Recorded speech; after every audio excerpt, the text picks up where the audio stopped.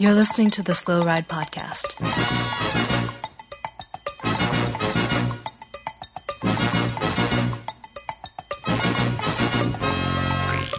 Bikes, advice, and rumors straight from the source. TheSlowRidePodcast.com and on Twitter at TheSlowRidePod.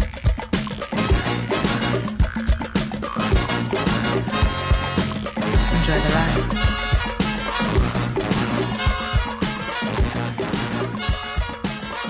Hello and welcome to the 373rd episode of the Slow Ride Podcast. This is Tim in Orlando, Florida, living a high-stakes life. Hey, this is Matt in Minneapolis, also living on the edge, the fine edge here. And this is Spencer in Western Massachusetts, where I am not living very well, guys. I just realized today that I didn't make the cut on the Zwift Academy, and I'm not going to get a spot on Alpecin Phoenix this year. That sucks. I'm sorry, man. I'm not going to make it on Canyon Tram either. No. And you didn't make Lifetime series last week. I did not. It's Tough couple weeks, I'm starting to get a little nervous. I thought things were looking up for you, Spencer. We've had some pretty big announcements, pretty big things going on for you, and then just straight to the heart. I really thought 2021 was going to be my year, and turns out it's going to be 2022, you guys. So I am looking forward to riding for Alpecin next year. As the great Happy Gilmore once said, tryouts are 364 days away. Yeah, there you go. Yeah. Guys, so much to be here, but little guy, I have to admit, it's a high stakes life for you because we have a whole new recording setup. Yes. And when I asked you earlier about this high quality image that I get to look at, you're like, oh, I'm actually on my phone because your internet's out. Yep. And you do have a solution for the internet. What is it, please? Well, I do. My neighbors were nice enough to give me their Wi-Fi password. So if things get rough, I could technically be on my neighbor's Wi-Fi right now, though. People will know it's 8:00 Minnesota time. It's prime Netflixing, and I don't really want to steal their bandwidth, if they're trying to watch a movie. So I'll try to stay off it. Jump on it at midnight when they're sleeping. Now, I know that there are several people that have gone all the way to the back of 380 plus episodes. Remember, because we have several unnumbered episodes. Yeah. The little guy on the neighbor's Wi-Fi may be one of the first bits on the podcast, and it was never really true. So here we have confirmation. The world is round. No matter what we say on this podcast, we are speakers of the truth. Mm-hmm. And here we are, and it is so good to see you, little guy. So very excited about this podcast. So much to discuss, including where I said we were going to go last week, where the three of us discuss our individual top 5 moments in the world of bike for 2021, our annual year review show. We've got some great listener emails, some additional cameo gifts, and so much more to get to. So, gentlemen, should we get right to it? Let's dig in. Well, all right. Well, let's talk about cyclocross. So, little guy, you did the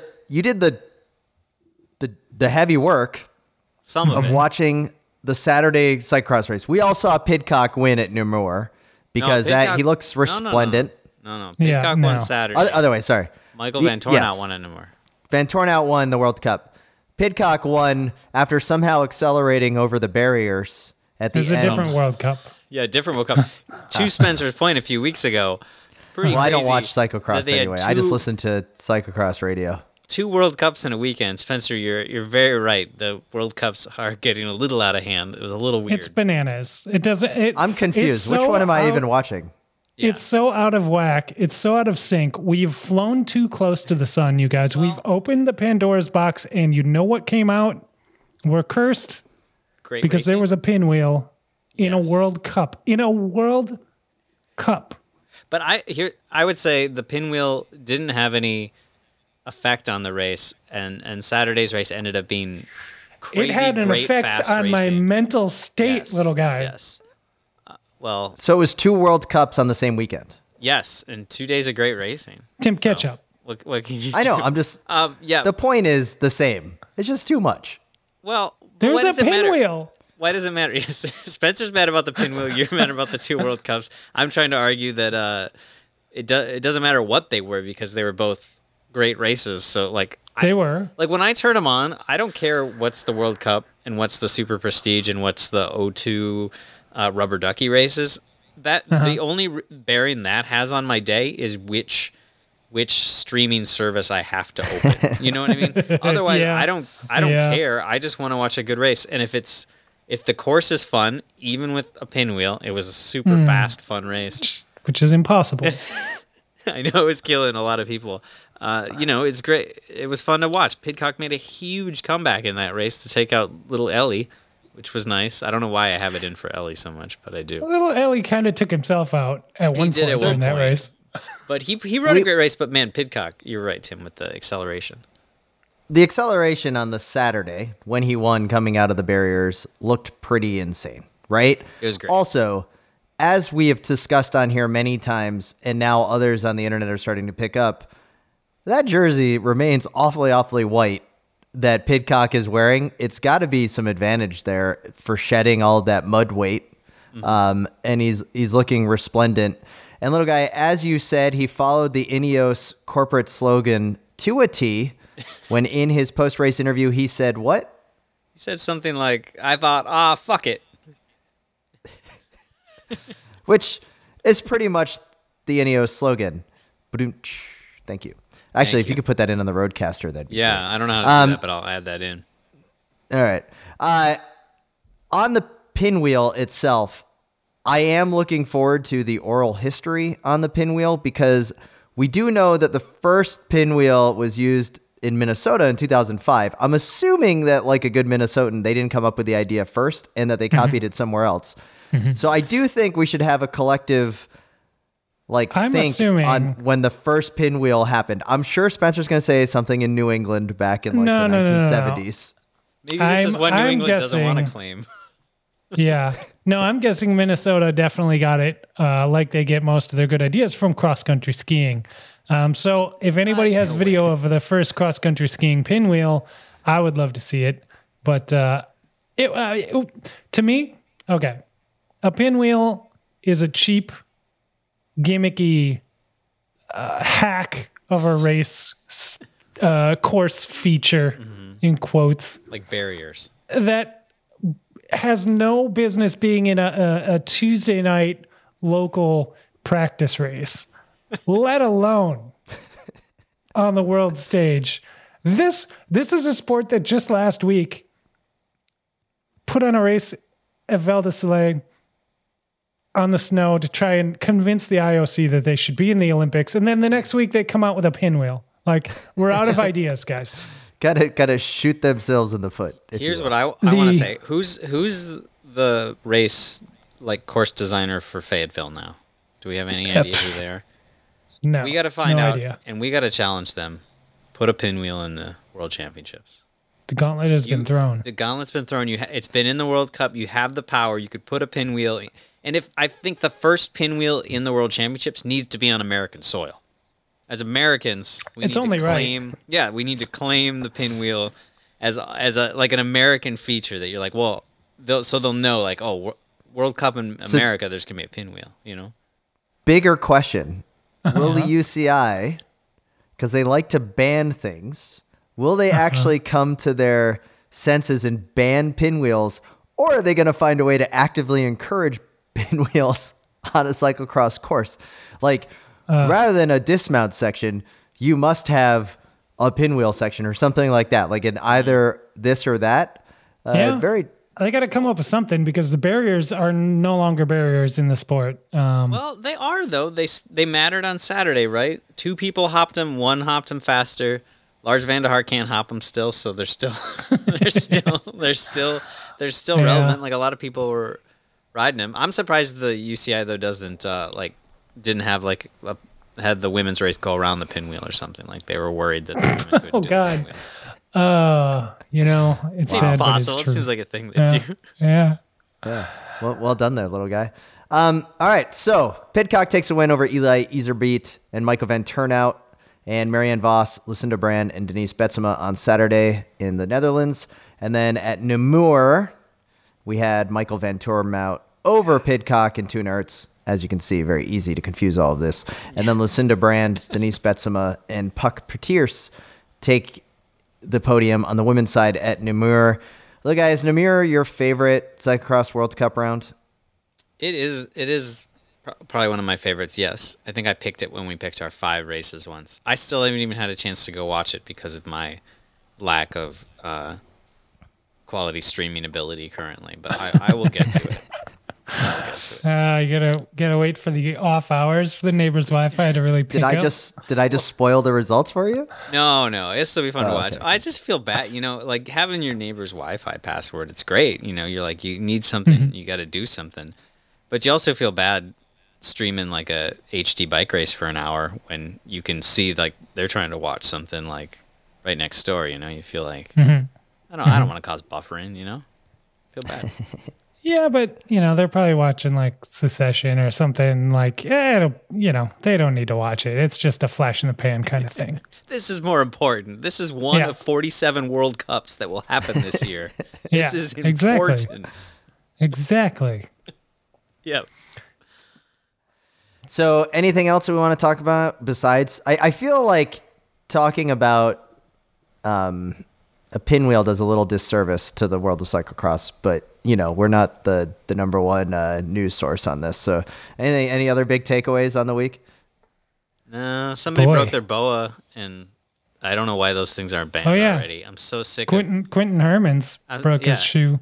Every 2 weeks, some cross racer like has to go get their shoe replaced mid-race or drop out of the top 10 because of shoes. Just laces and Velcro, man. People, it works. So we should just go back to the Velcro? All right. Or, I don't know. The BOA thing has always seemed crazy to me because you just don't see other people having to replace their Velcro mid-race. So. But it's cheaper to make a Velcro shoe, little guy. Don't you know? If it's more expensive, they should do it, yeah.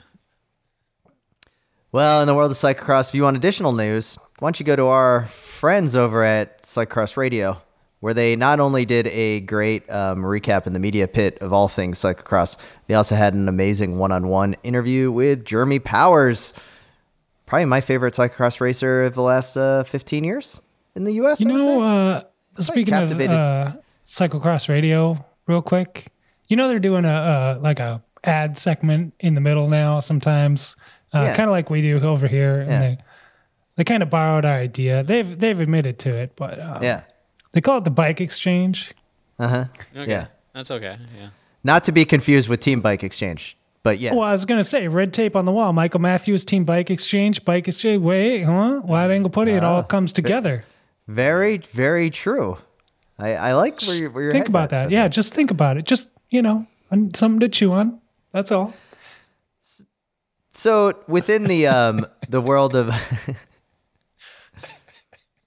little guy, a few weeks ago we did make requests about our annual gift giving and what we like to get from our listeners. And one of the friends of the podcast, and one shameless. of our favorite, the thing that me and little guy would never do, but Tim is 100% willing to do. Oh yeah, is ask people to spend money on us. Give us and stuff. I love content. And I can't believe the quality that came through. So the quality again, and let's give major shout out to friend of the pod, Matt Milner, who continues to crush it. It's amazing. And as a quick reminder, the current Slow Ride Podcast Championship belts reside with Sonny Cobrelli from episode 362. So he's on a 10 episode run. Wow. That seems episode 372. Excessive. That seems excessive for Sonny. And Lizzie Daigen. I kind of forgot Sonny also, Lizzie Daigen also won in episode 362. That's more reasonable. Little guy, a former Slow Ride Podcast Championship belt holder, checks in on the podcast, courteous of Matt Milner.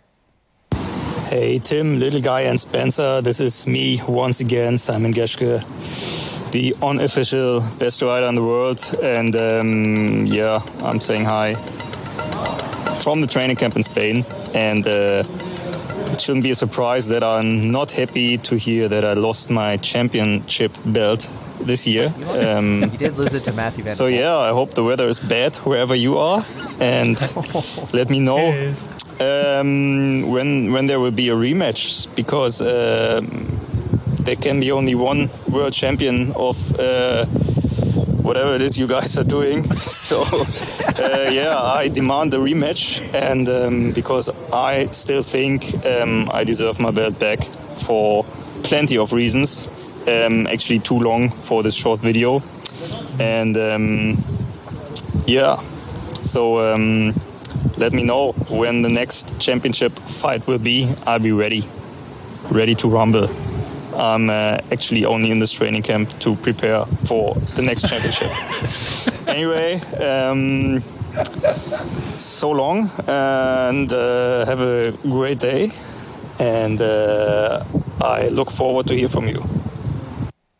Oh, okay. So good. Very good. So great. And Context to the fact that he wishes us bad weather is he's lying on a lounge chair. Looks like somewhere in southern Spain. And at one point, he kind of pans the phone up just so you can see how blue the sky is. it's a how blue, nice yeah. it looks. He's got one hand holding the phone and one hand tucked behind his head. He's having a very chill rest day. Training. He's living the life. Yeah, and he's living his the pro beard, life we dream about. His beard is resplendent in this. So absolutely thrilled that Szymon Geska cares so much about the championship belt. As I was saying earlier, he held it for 6 weeks before losing it to Matthew Vanderpool. But don't feel bad, Simon. Matthew Vanderpool immediately lost the championship belt to AG2R on this very same episode. So what's more insulting, Simon? The fact that you lost it to Matthew Vanderpool, one of the best riders in the world, or Vanderpool lost it to AG2R collectively. Come on. So that being said, Simon, I don't know when the rematch is going to be, but we will have our eyes on you for this season, and we're going to continue to keep an eye on it so that maybe we can award the belt. Everyone should just reach out to Simon on Instagram and Twitter and let him know that you heard him coming for the championship belt. That's an important thing to say. Yeah.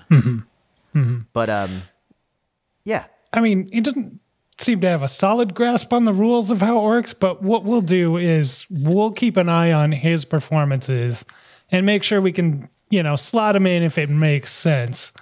I also don't have a firm grasp on how the championship belt works, but what I do know is the three of us need to agree on whoever holds the belt. And again, Sonny Cabrelli, the grasp is getting loose. Yeah. And it might need to move on. So anyway, that's episode 1 of the Cameo Chronicles. Little guy, who else do we have? I'll let them introduce themselves. Let me cue up the second one here. Hello, Tim, Little Guy, and Spencer. This is Bobby Julich coming to you from chilly South Carolina, Greenville, South Carolina. Got my hat on, got my nice old vintage CSC sweater that Christian Vandeveld gave me for my birthday recently, keeping me warm in my office. But hey, I just wanted to congratulate you guys coming up on a big milestone, your 400th episode of the Slow Ride podcast. I also hear that you're giving a lot of shout outs to Mr. George Hincapie, who just happens to be a neighbor of mine. So perhaps tomorrow, because he doesn't ride on Mondays, still professional, I don't know what he's thinking. It's like Garfield. That maybe I can get him motivated to come on to your podcast, or at least give you guys a shout out for your 400th episode. But your buddy Matt contacted me, and I just wanted to say again, congratulations. Keep doing what you're doing. Podcast world is pretty interesting, and I just hope one day that I'll hit my 400th episode. Easier said than done. But anyway, congratulations, and let's get George to get on your podcast. Take care. Nice. It's a lot Bobby, to unpack here. Anything you can do to get Big George Hincapie on the podcast would be amazing. We would absolutely be thrilled by that. Let's talk about what the do you sweater. think is you start with the sweater, little guy. Go ahead. So he's wearing a CSC sweater. My initial thought was, wow, he's had that since back in the day. He got that at one of those military training camps. Uh-huh. But then he divulges that Vandeveld got it for him. Did they not give Bobby the sweater? Like, was Bjarne holding out on him back in the day, or like, what was the deal? How come he didn't have a sweater? Sweaters aren't for domestiques, I guess. This man won Paris-Nice on CSC, didn't he? Bjarne Riis broke this man's wrist. Ran it over at the car. It's true, didn't he? If that's not worth the sweater, I don't know what else. Anyway, it was a funny note since he was on the team. Like, if he had been wearing a Phonak one or something, I don't know. You know what I mean? It was just kind of funny. Yeah. I didn't know what to make of it, but I liked it. You know, I like that he's still repping the old teams. I like that too. I do like that he had to get it as a gift. I'm with you on that funny. too, right? Like, I like it. Like that Van de Velde really had to go down deep to find like this thing he was going to throw away. He's like, you know who's going to like this? Bobby Julich. Mm-hmm. Also, sweet reference to military training, team training camps. I think that's something that has fallen by the wayside in the politically correct world that we now live in. Should just really make a comeback. More paramilitary training for professional road cycling teams. Really get that masculinity out there. They need that. Quick question with Bobby Julich not on the podcast because we just have this video. By the way, stoked. As you guys all know, one of my prized possessions in my world of bike industry, and if anyone follows Spencer and I on Twitter, little guy as well, knows that every now and then Spencer and I like to chop it up with one another, bust each other. And Spencer did a great job of reminding me that at one time I was a young, promising sales associate at a little-known recumbent shop, recumbent bicycle shop in northwestern Chicago. One of my prized possessions before I was fired from that job because I decided to no call, no show because they wouldn't give me the day off when I was like, 23 to go up to Minnesota to see my family over the holidays. Come back and he just goes, give me your keys. And I said, fine. But before I left, I had in my cubby a poster tube. And on that, inside that poster tube was one poster. And that poster was an advertisement of Bobby Julich racing for Cofidis in the 1998 Tour de France where he got third place. Yeah. And I believe the ad is for Giro. I believe it's for a Giro helmet, if I recall correctly. That is a prized possession of mine. That's pretty cool. Last thing I took from a job I was fired from. That's how important that is. Did you take it off the wall or something? Where did you take it from? No, it was like up in the rafters, and I was like, oh, I'm going to keep this. And then I just never took it home. Oh. And then I was like, I'm never coming back to this shop. Are you kidding? And I had to grab one thing before I was rushed out the door, before HR came and threw me out. So that knowing that background, I have a question for you. What do you think is Bobby Julich's most crowning achievement? Do you think it is a third place at the Tour de France in 1998, a controversial laden edition of the Tour de France in 1998? Yes. Or do you think it was the silver medal at the 2004 Athens Olympic Games? To who? Tyler. It was Tyler. But now it's Ekimov. Oh, because he lost it to Eki. Yeah, like Ekimov wasn't doped to the gills too. Come on. I was gonna say that is a. Well, Tyler Hamilton, you may remember, actually won the first time. Yes, he won. He won on the road, and then he lost. He won on the road. He got the crown of thorns that they gave to all of the winners of the Athens races, right? And then Bobby Julich was in third place, but then Bobby Julich gets elevated to second. So the question is, what is the bigger result in Bobby Julich's career? Between those two, we don't get to choose any other results in his career. Yeah, there's nothing else. Well, I mean, there's a Paris-Nice win, sure, yeah, but I mean, Paris-Nice. Bobby seems like a nice guy. He raced during a very dirty time, so it's hard to know what to nail down as a. I'd say on the tour, but yeah. Don't worry, he stopped listening when we were talking about cyclocross, so he's not chime in at this Yeah, point. Bobby has left the room. Yeah. Yeah. No, I would say that tour win or that tour third place. I think for sure. the tour podium has to be, right? From those two choices, it's the tour, but I think from anything. his headlining a star appearance in Overcoming, the documentary about CSC, has to be the crowning achievement. Oh, That's solid gotta be up shout. there. That is such a good movie. It's such a good movie. All-time cycling movie. One of best documentaries. Real quick, top of your head, let's just name them top 5 cycling documentaries going in. Overcoming is in there. Sunday in Hell. Yeah. Pro. We've talked many times about the Philly pro race documentary. Yeah. Pro is really good. Maybe not? And really Okay. worth watching. I actually like The Hard Road better, by the same director. Okay. Hard Road. Yeah. Very true. Yeah, I forgot about the Hard Road. Is that the one that follows the Prime Alliance team? Hard Road? It's the Net Zero team. Net Do you remember Zero. that? I think Yeah. Little Guy had that internet service for a while. Maybe. Okay. Maybe. What's the cross one? Transition or something like that? Transition. or- That's very good. Any of the behind the bars or nine ball diaries? It just didn't. No, I never learned what no. I never learned what what the 9 ball on the kit meant. So I enjoy Stars and Water Carriers or whatever a lot too, but okay. it's not as good as Sunday What in Hell, about but it's- collective thought on the Movistar documentary and Netflix? Oh, is that that even is- in conversation? no, like, that if we're should bringing be- in series, Yeah, well, that should jeez. be in there. It's so I thought good. we're talking feature films. all right. I'm just trying to think if there's anything else that's even like worth it. I mean, what's the Messenger one? Red Light Go. That's a pretty solid one about Alley Cat racing. No. No. Yeah, is that Okay. what it's No. called? Yeah.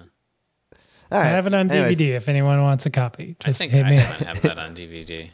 I digress.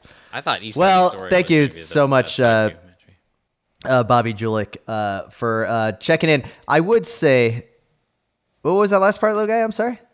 There's a little documentary out of Minneapolis years ago. Don't worry about it. Okay. Regarding Bobby Julich, Bobby, we would appreciate anything you could do to help get George Hincapie on the pod. We've been working hard on it for close to 400 episodes at this point. So anything we can do to get... We worked hard on it for like 250 episodes, and now Yeah, we've been working thrown on in the Michael towel. Matthews ever since. Yeah. So there we go. So little guy, before we hit in with Michael Matthews for this week's Preem Lap, we will be coming back later for another favorite segment of mine, Everyone Has a Price. But let's get into the Preem Lap and check in with Michael Matthews to see how things are going over in Europe.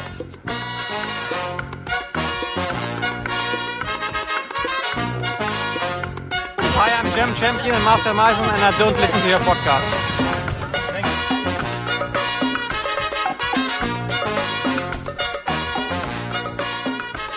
All right, guys, here we are in the Preem Lap, and we'd like to thank once again all the listeners and supporters of the Wide Angle Podium Network. Head over to wideanglepodium.com to find out about our bevy of shows of independent cycling media. Major shout out to Amanda Nauman for an amazing episode of the Grodio podcast, which with Adam Roberge. I know a little bit about Adam Roberge, mostly that he won Big Sugar, and kind of been on my radar because of the Grodio talking about Adam. The Canadian, like what, rock star? I don't even know how, but the interview was fantastic. And the way Amanda sets up the interview, I think was my favorite part, just showing the skill that Amanda has. And so everyone needs to go check it out, in particular, the setup to the interview of how Adam Roberge answered the question of getting into the Lifetime Series, where he talks about it is the future of bike racing. And if he doesn't get it, he feels like he's doing almost a disservice. And it's fantastic. And it's a great setup into a wonderful conversation. And other great conversation mentioned earlier was Bill Scheiken with Jeremy Powers. And I really think that what we're able to do on the Wide Angle Podium Network, or what our friend shows are doing, makes me really proud to be on this network of independent cycling media. Same. Absolutely. And you can support everything Wide Angle Podium and the shows are doing by heading over to wideanglepodium.com, clicking on that donate button, and ticking off the boxes for all the shows that you like and enjoy and you want your donation to support. And once again, over at wideanglepodium.com. christmasiscoming.com. Fantastic. And while you're there, why don't you check out the shop so you can see if there's anything available, of course, across all the shows, but in particular, episode 300 shirts, where we are sold out of size larges. But that doesn't mean we don't have medium and extra large for your family members that may have never even listened to the episode. Yeah. Christmas is coming. Yeah, if they have birthdays, in January or February, now is a good time to order. And that reminds me, guys, that we got a wonderful email from listener of the pod, Dave in Australia.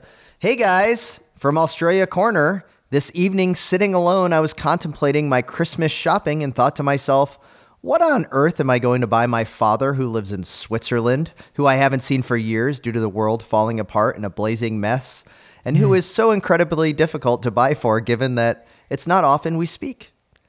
As it happened, I was also listening to episode 371 at that time and heard you mention that there were just a couple of limited edition vintage episode 300 t-shirts left and thought they would be perfect for someone who has never listened to the Slow Ride podcast. Yes. I also listened carefully to the promise that due to the global supply chain crisis and delivery times from SRP HQ, there was no way in hell that it would turn up for Christmas.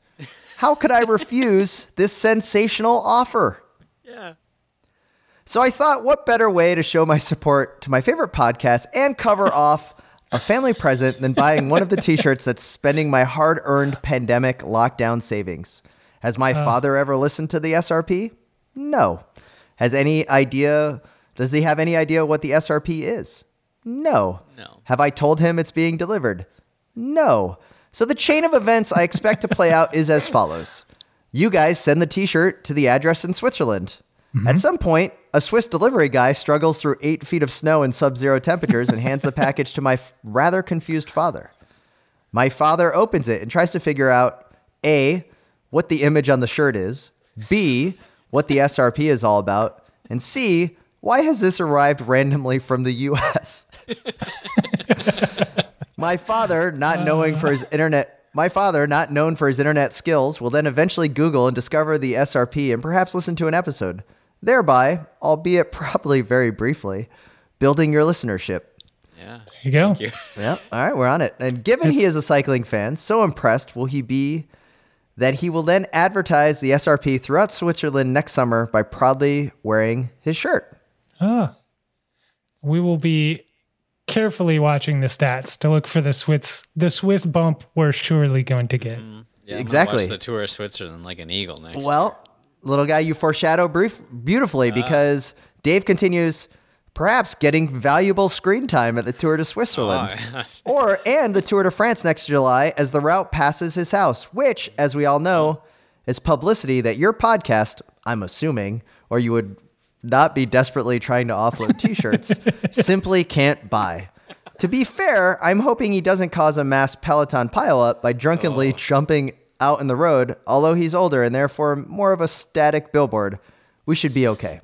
And as a result of this publicity, your podcast tops the Spotify and iTunes charts, and you all become millionaires. And you then reflect that if it weren't for some random guy from Australia Corner sending a t-shirt to his confused father in Switzerland, you wouldn't be where you are today. You get back in touch with me, and I'll get a cut in on this deal. I can't see what could possibly go wrong with this plan. So today, I faithfully entered my credit card details and placed the order on your site. Kind of like a Patreon donation, but also playing the long game on the investment ROI. A much better investment strategy than the WOW NFT blockchain JPEG thing. By the way, it doesn't turn up for Christmas. His birthday is in late January, so we're all good. Dave. Takes a lot of pressure off. I appreciate that. What a wonderful email. I can't wait. If Dave, when your dad is proudly wearing this shirt on the side of the road in Switzerland, please make sure to send us a photo, and we can't wait to share it with everybody. Yeah.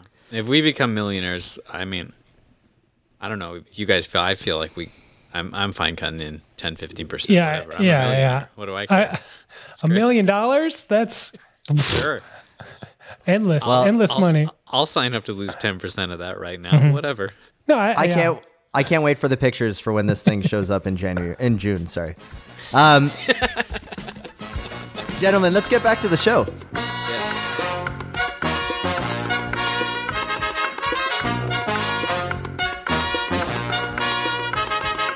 name is Matthew Vanderpool, and I don't listen to the Slow Ride podcast.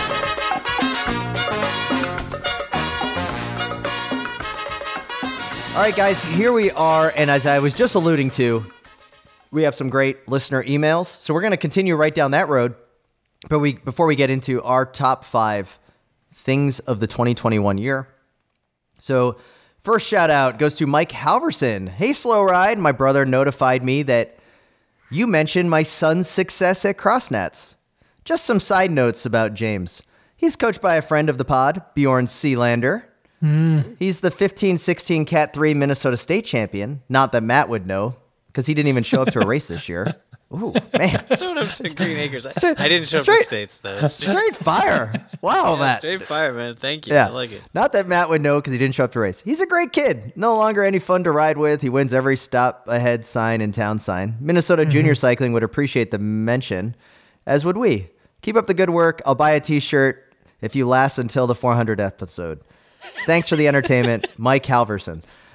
Mike, thanks. Congrats to your son winning. Great to see Bjorn Sealander passing on the national championship clout to other young Minnesota junior cyclists. Great to see that program continuing to slay it. Absolutely great to see. It is a really little good guy. program. It is Way to pretty get- impressive how many amazingly fast juniors come out of Minnesota, because at the end of the day, there's only 30 people at every race in Minnesota, and 10 of them are those juniors, and pretty much every year we're winning a national cross championship in juniors in some rank of the juniors, so it's impressive. It just goes to show like what a cycling club anywhere in the country really can accomplish if they just give up on paying the graphic designers and trying to make like new kits every year and just keep the same one from the late 90s and just keep pushing forward and focus on actually racing fast. You can achieve great things. There's some long great enough it comes back into fashion, man. It has been exactly the same basically for our whole time, but that's how you always know when you show up to races. You're like, it's the same kid. It's great. There's some great people that have come out of the Minnesota junior cycling team, and let's not forget Minnesota's own Kelly Catlin, who also came through and doing quite well in the Olympics before her sad passing a few years back. Yeah. Let's continue on with some of the other great emails that we have received. The next one comes to us from John Gray. Slow Ride, you forgot to mention Lachlan Morton and the awesome videos that Rafa Education First will make on the Alt Calendar video channel. He may be one of the most dangerous racers and could sweep the series. Come on, John. That's quite lofty. He is not going to sweep the series. Just editorial comment here, but come on. Definitely part of the email. No, that was not. Lachlan definitely has the legs and the experience racing on many events already. Thoughts? Or is he just to chill out and likely has more interest for the post-ride beers and enjoying the ride to be a threat? Will he also ride the transfers, the alt calendar? Cheers and thanks for the awesome podcast, John. He will. Now, if won't he he does anything less than the alt, I'm going to be disappointed. I think he's a threat, Timmy. I don't know how you. He's certainly a threat. No, but he's a threat. But he's not going to sweep this series. That's ridiculous. He's not going to win all 6 events. No way. He's not going to win all 6, but he could definitely win the overall. I think consistency-wise, he could be. I think we need to do a full breakdown. But first, I want to listen to the Grodio to see what they have to say. But as we all know, that there's a lot of different races and different styles. And I'm just, again, editorializing on the comments from John here that he is going to sweep the series. That is not going to happen. That is a Slow Ride Podcast, superrookie.com guarantee. I will. Okay. I'm not going to guarantee it, but I wouldn't be surprised if he did. Because here's the thing. He's not going to win Schwamigan. It's 40 miles. Is a pretty chill dude. He likes to, pretend like he's partying and doing his Birkenstocks and whatever, but he's a stone cold killer. Yeah. He's going to come out there, like if he sets his eyes on the prize, You know what? I hope he has my face on the bar stem combo, and it just says Super Rookie says you can't do it because I don't. He has the ability to win the series. Every single one of those people, I think that if we can tear them out when we start going. I just think that a XC rider is going to win a couple of these mountain bike events where he can win the gravel.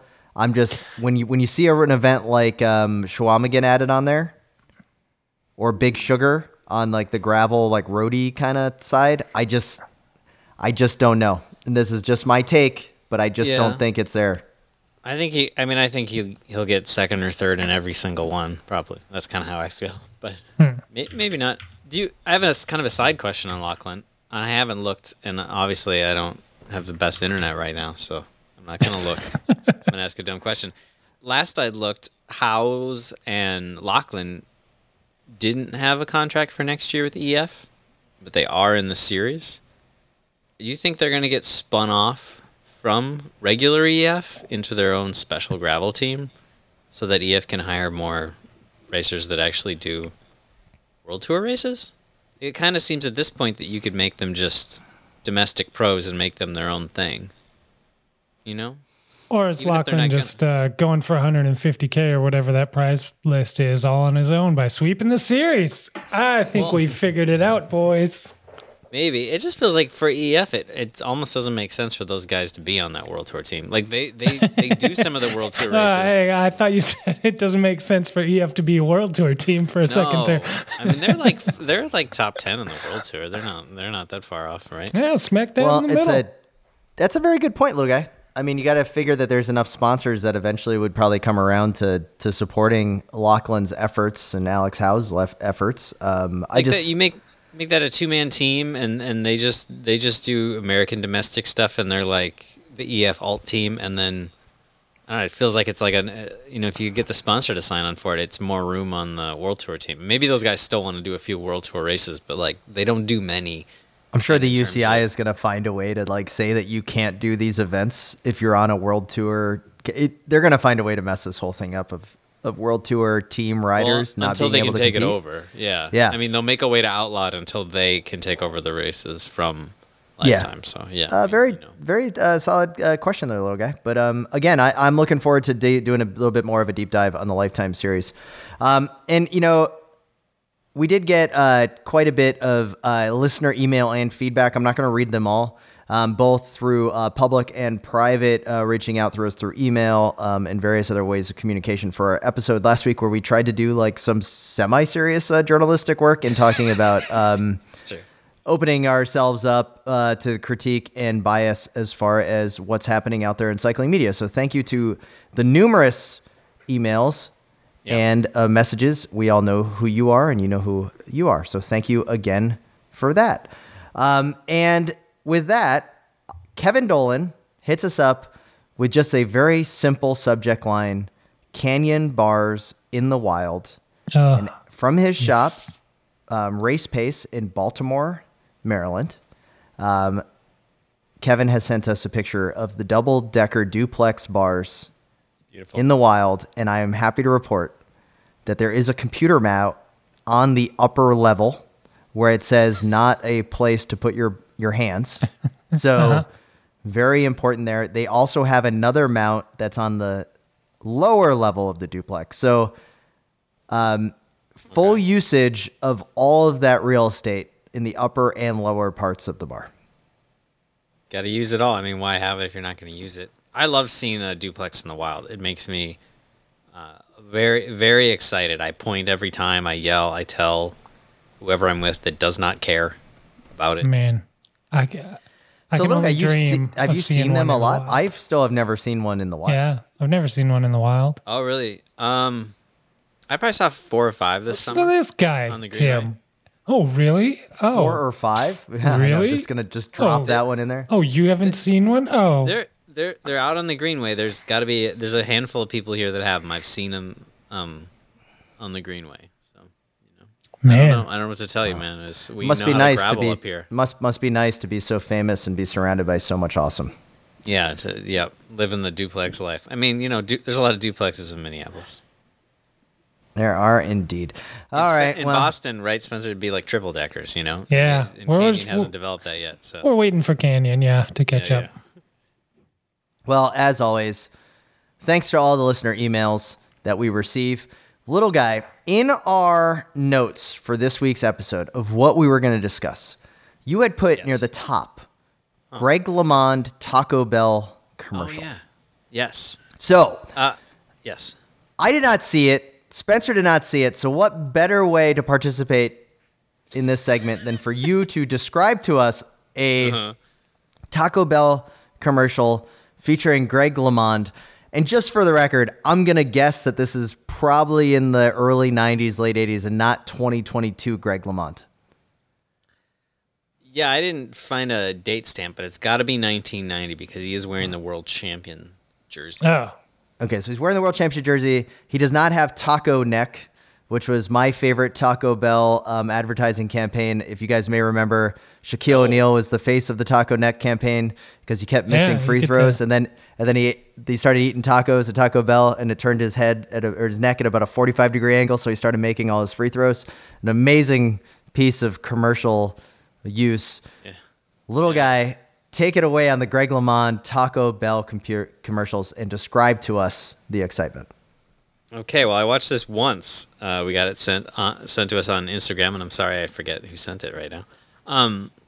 Greg LeMond's at a party. There's a party going on in a little Spanish bungalow house, and they're rocking, and they need tacos. And who are they going to send out for the bike messenger Jimmy John's duty but Greg LeMond? What? He jumps on his TT bike. Okay. He's in got a helmet? full rainbow kit. I think he might. Yeah, he's in full TT mode. He time trials to Taco Bell. They speed up the film so it looks really super fast. And then he gets a bunch of tacos, and he comes back, and it looks like they've put some sort of like party pack to go. Yeah, party pack to go. But the time trialists, how they like to have that weird water bottle thing off the back of their seat. Mm-hmm. Oh, yeah. He's got some sort of seat attachment for some Baja Blast. Oh, not Mountain Dew, Baja Blast. Okay. He like rides like into the house. And there's another shot of him like cruising down the street at 1,000,000 miles an hour. Now you may. No, go on. Wait. No, little guy, stop. Like, I have a lot of questions. I have a couple. I just want to shout out to what is it with television and movies in the early 90s of people riding bikes into the houses? Because you may recall from our annual July 4th recap of American Flyers that he rides his bike into his sparkling St. Louis loft apartment. And what is it with that type of thing? Well, and now Greg LeMond's riding his bike into the house? Into the house. Not to mention one of my favorite movies and my dad's favorite movie, Captain Ron, when Martin Short's in the elevator going up to his office early in the film. There's a bike messenger also in the elevator, and he brings his bike into the elevator, into this fully equipped elevator. And that even as a kid, pre being a bike messenger myself, I was like, there's no way they bring their bikes in to every office. That's really something. Okay, in Greg LeMond at this party in the World Championship stripes, quite the flex, by the way. Is it a Halloween party? No, I think it's just a regular party. Is he wearing Lycra shorts at the party? Yeah, he's got the full kit on. The full kit. That's kind of that's a risky move. I respect it, Greg. I respect you showing up to the party wearing the full bike kit. Spencer, go ahead with some of your questions here. Well, I mean, I was curious about a couple things. It sounded like the attachment on the back of his saddle, little guy that you're referring to, maybe a precursor to the bike packing explosion that is going on right now. Yeah, for sure. So Greg LeMond is notably always been kind of on the cutting edge of technology and proving it yet again. I hope he patented that thing, and he is funding the new relaunch of the brand off of the bike packing boom of the last couple of years. But more importantly, whatever he's making might go away if the UCI catches wind of this, because I don't know. I remember him being road world champion, but I don't know if he was on a TT bike. Yes. No, this is a good point. This was my first thought too, and I had this exchange when we got this. And then I remembered the world's TT did not exist until a little bit later, and I looked it up, and I think it was 94. Really? 94, 95 is the first world's TT. Up until that point, there was no just the official. And I don't know if he could have technically worn it in a time trial or not, because there was no such thing as just a specific time trial jersey. There was the Corona Donations or whatever it was, which was sort of the unofficial time trial world championships, but it didn't exist. So wow, this is some in-depth journalism you get nowhere else. It is, yes. it is okay that he was wearing it. No, my first thought was like, he's on a time trial bike in the World Championship jersey. Yeah. He wasn't he was road world champion. You know, like. But yes, good point. Does it have is the TT bike like the 650 in the front and 700 in the back, or is it his Huffy that he used to destroy enemy of the podcast Laurent Fignon?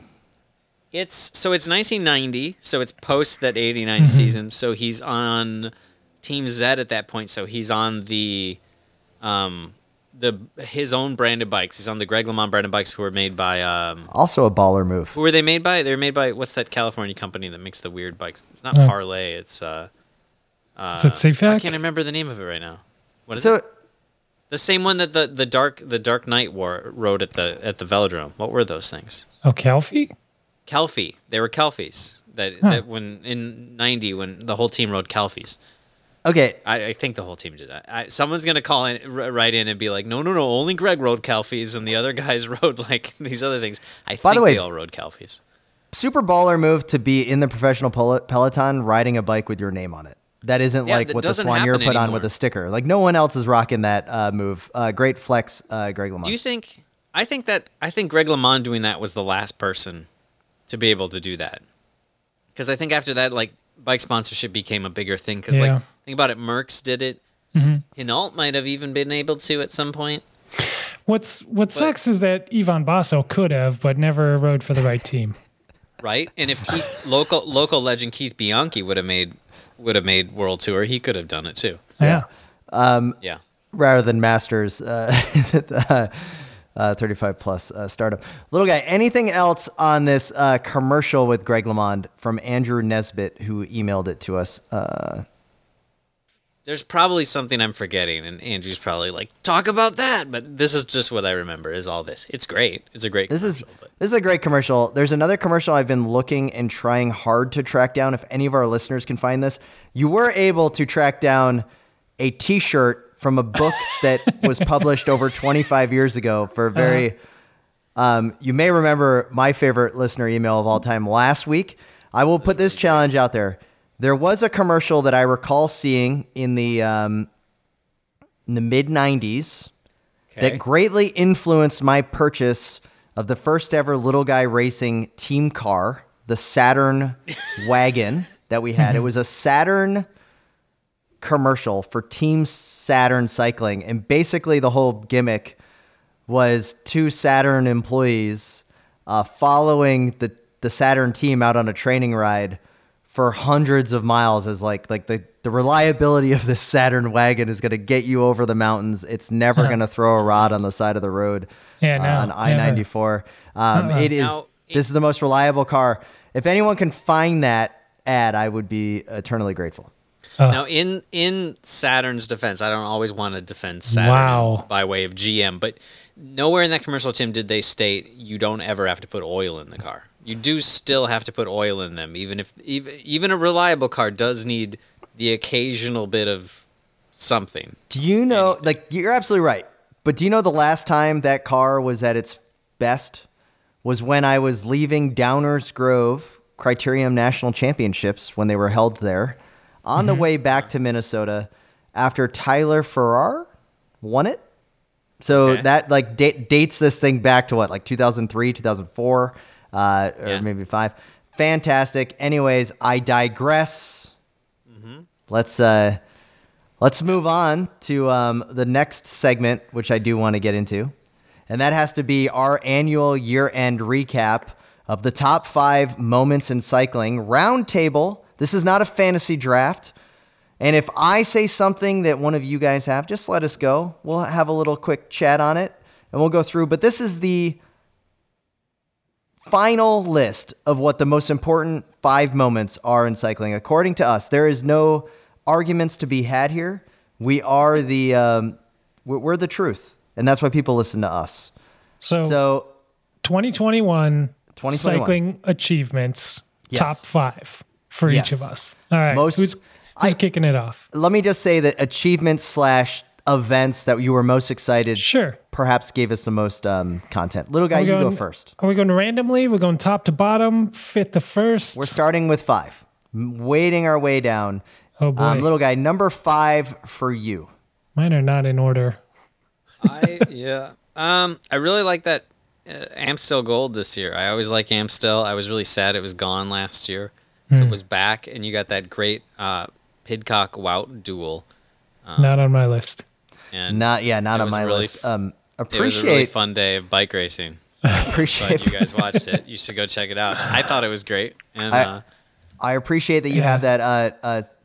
I will go check that one out. I do remember Amstel Gold from a few years ago when Matthew van der Poel kind of had that was the greatest moment in cycling history. Had his coming out party for everybody list else for 2021, even though it didn't happen this year. Yeah. But I mean, I've never screamed so much at a screen. In my I'm life, happy that your fifth most important moment in cycling in 2021 was just basically reminded me of the awesomeness that was Matthew van der Poel's moment from a few years ago. Speaks highly on the year in bike. It's all relative. Spencer, number 5 for you. Number 5 for me was Tulsa Tough and the Crit Beef and Legion's Dominance. That was a really, I think, exciting weekend of racing and got me very excited to watch the racing. I don't know if it was all the lead up to it, if it was just Tulsa being a great event in general, or Legion's sweeping of the podium that first night that just ended. It was... you couldn't have scripted it better. It was a great weekend of racing, and I loved it. Everything about it. I think that you touched on several things here. Complete dominance. Later in the season... In the women's race and the men's race. And I'm not talking about the rest of the season. I'm talking about this event. No, but that's my point. It was fantastic. Well, again, I agree that this is... I agree that this is a good one that is worthy of a top 5. Fantastic.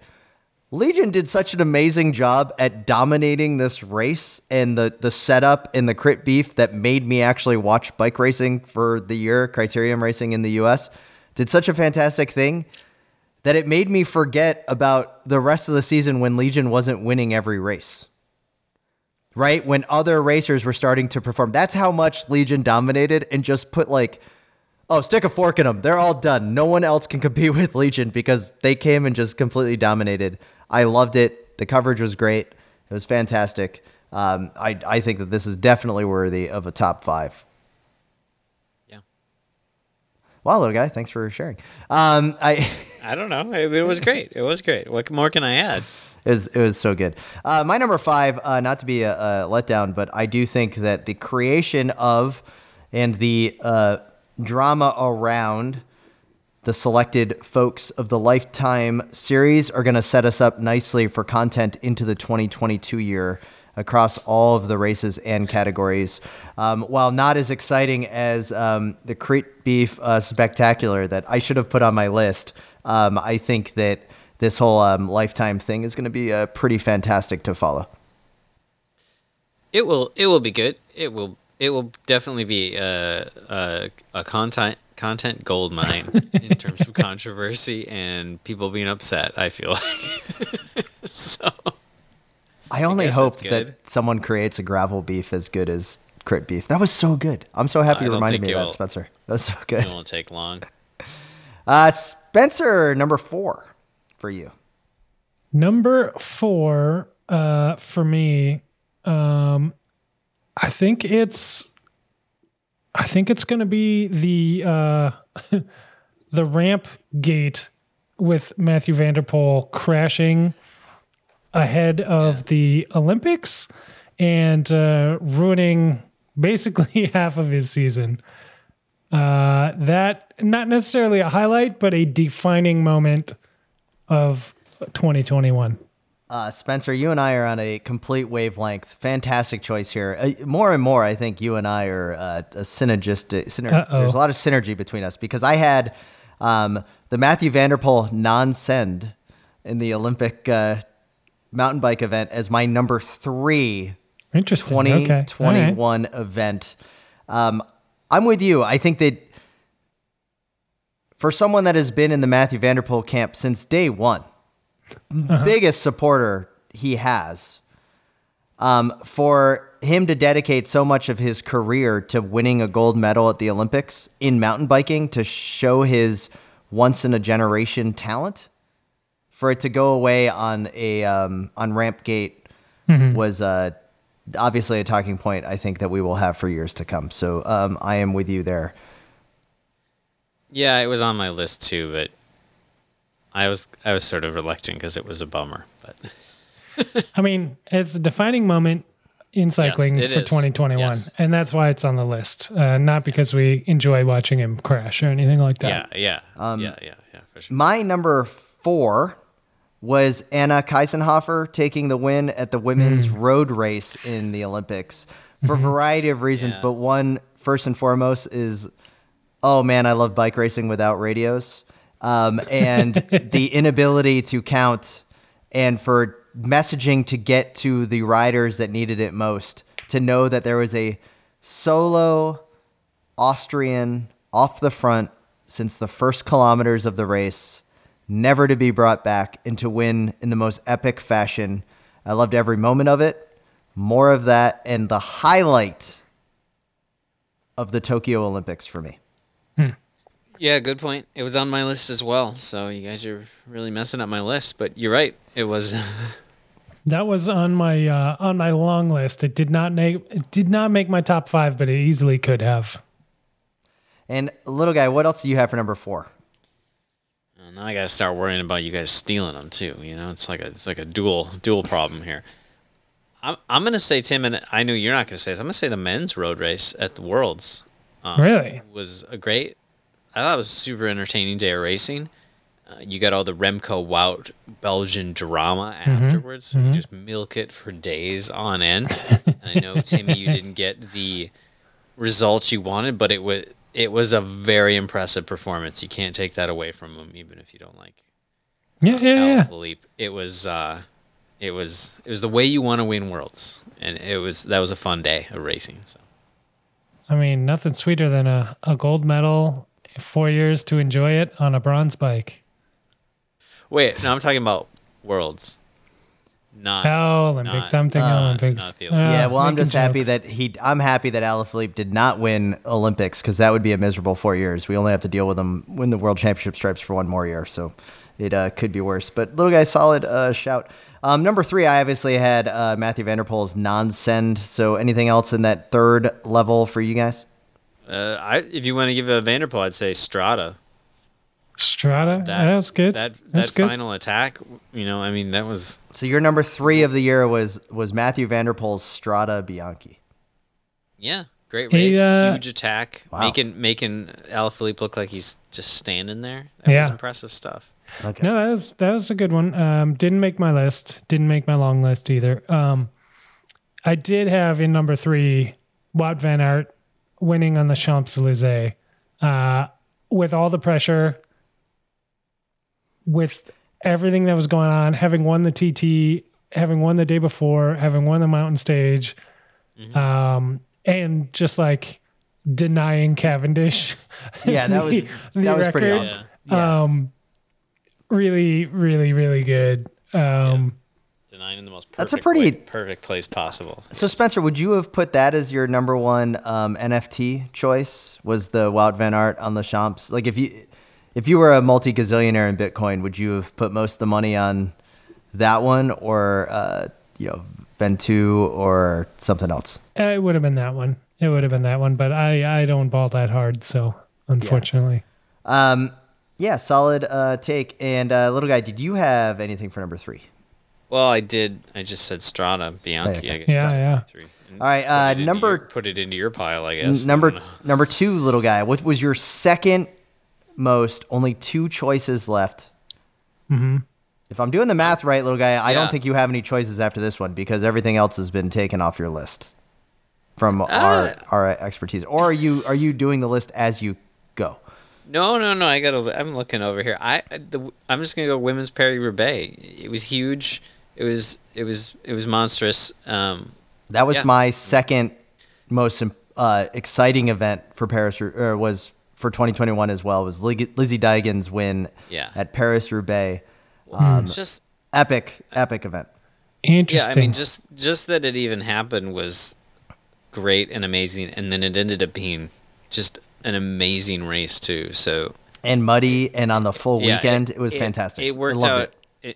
it was as perfect as it could have been for the first women's Paris-Roubaix. It feels like. And they got the whole was. day. It was great. It was a perfect race. It was incredible. It was everything I ever dreamed a women's Paris-Roubaix race to be, which is why it's my number one pick. I think it is absolutely defining for the year. After 100 years of not having it, it happens. There's no way it's not number one for me. So I am very curious to hear what you guys put ahead of this That's a very absolute monument of an occasion. I'm happy that at least all of us have it in the top two. And Spencer, the snark and the disdain that's coming out of your microphone asking what I have at number one, I actually accept and appreciate. Because I do have the one thing that's more important than Lizzie Deigen's monumental, historic, once-in-a-100-year victory on a day all to her. Oh, I know.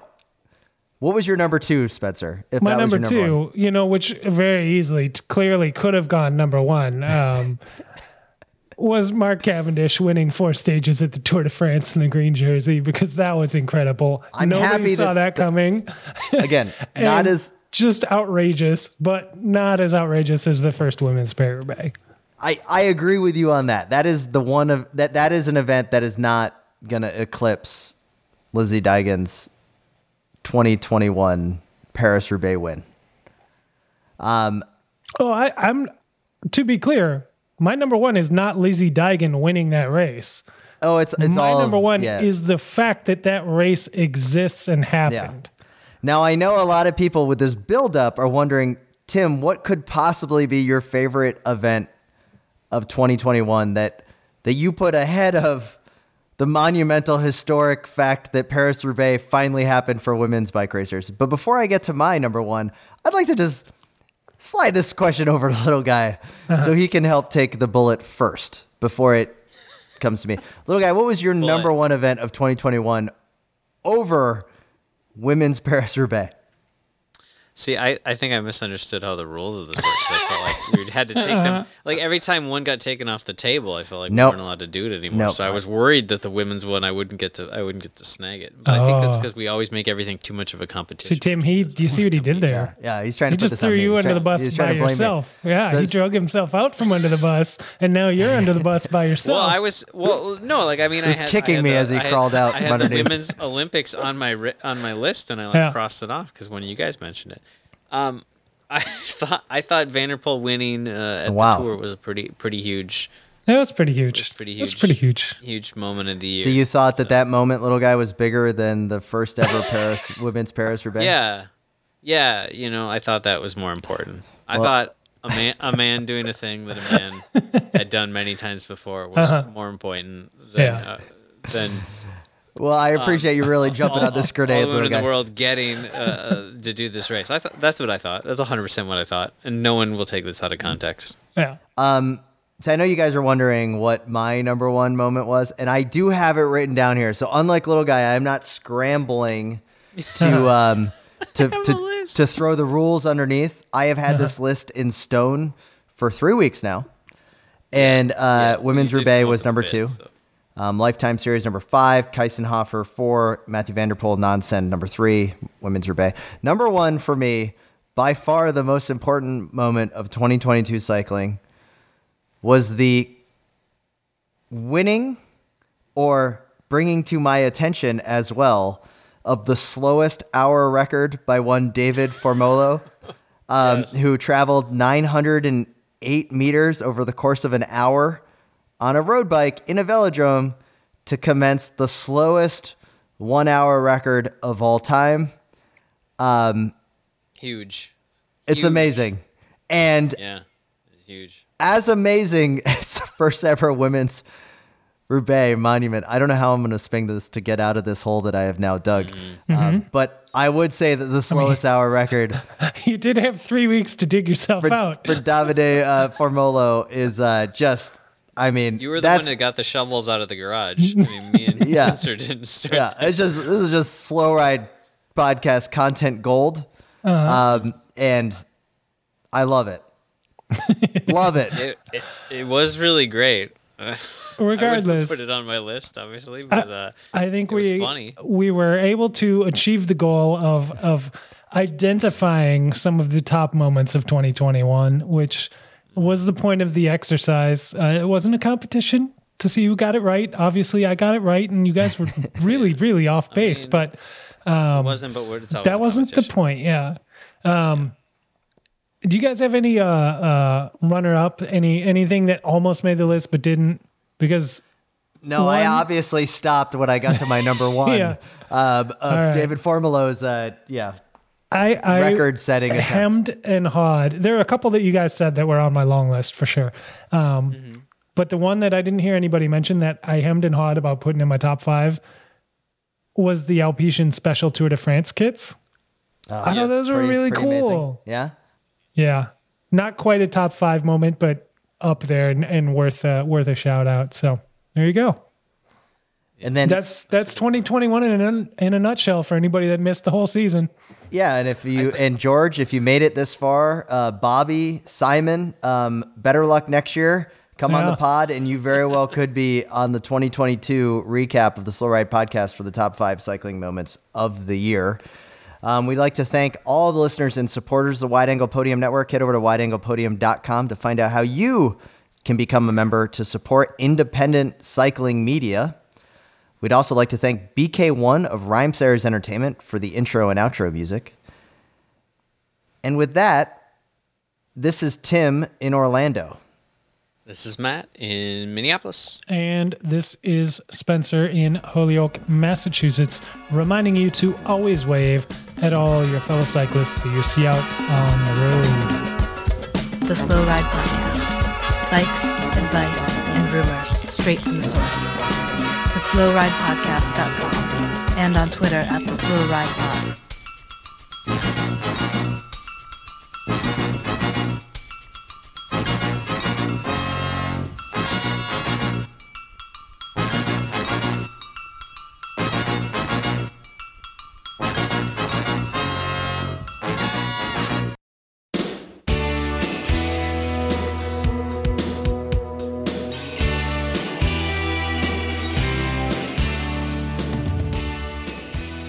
Dear cycling friends, we accept the fact that we have created the premier gravel and road racing podcast, and we don't think you're crazy to ask us who we think we are.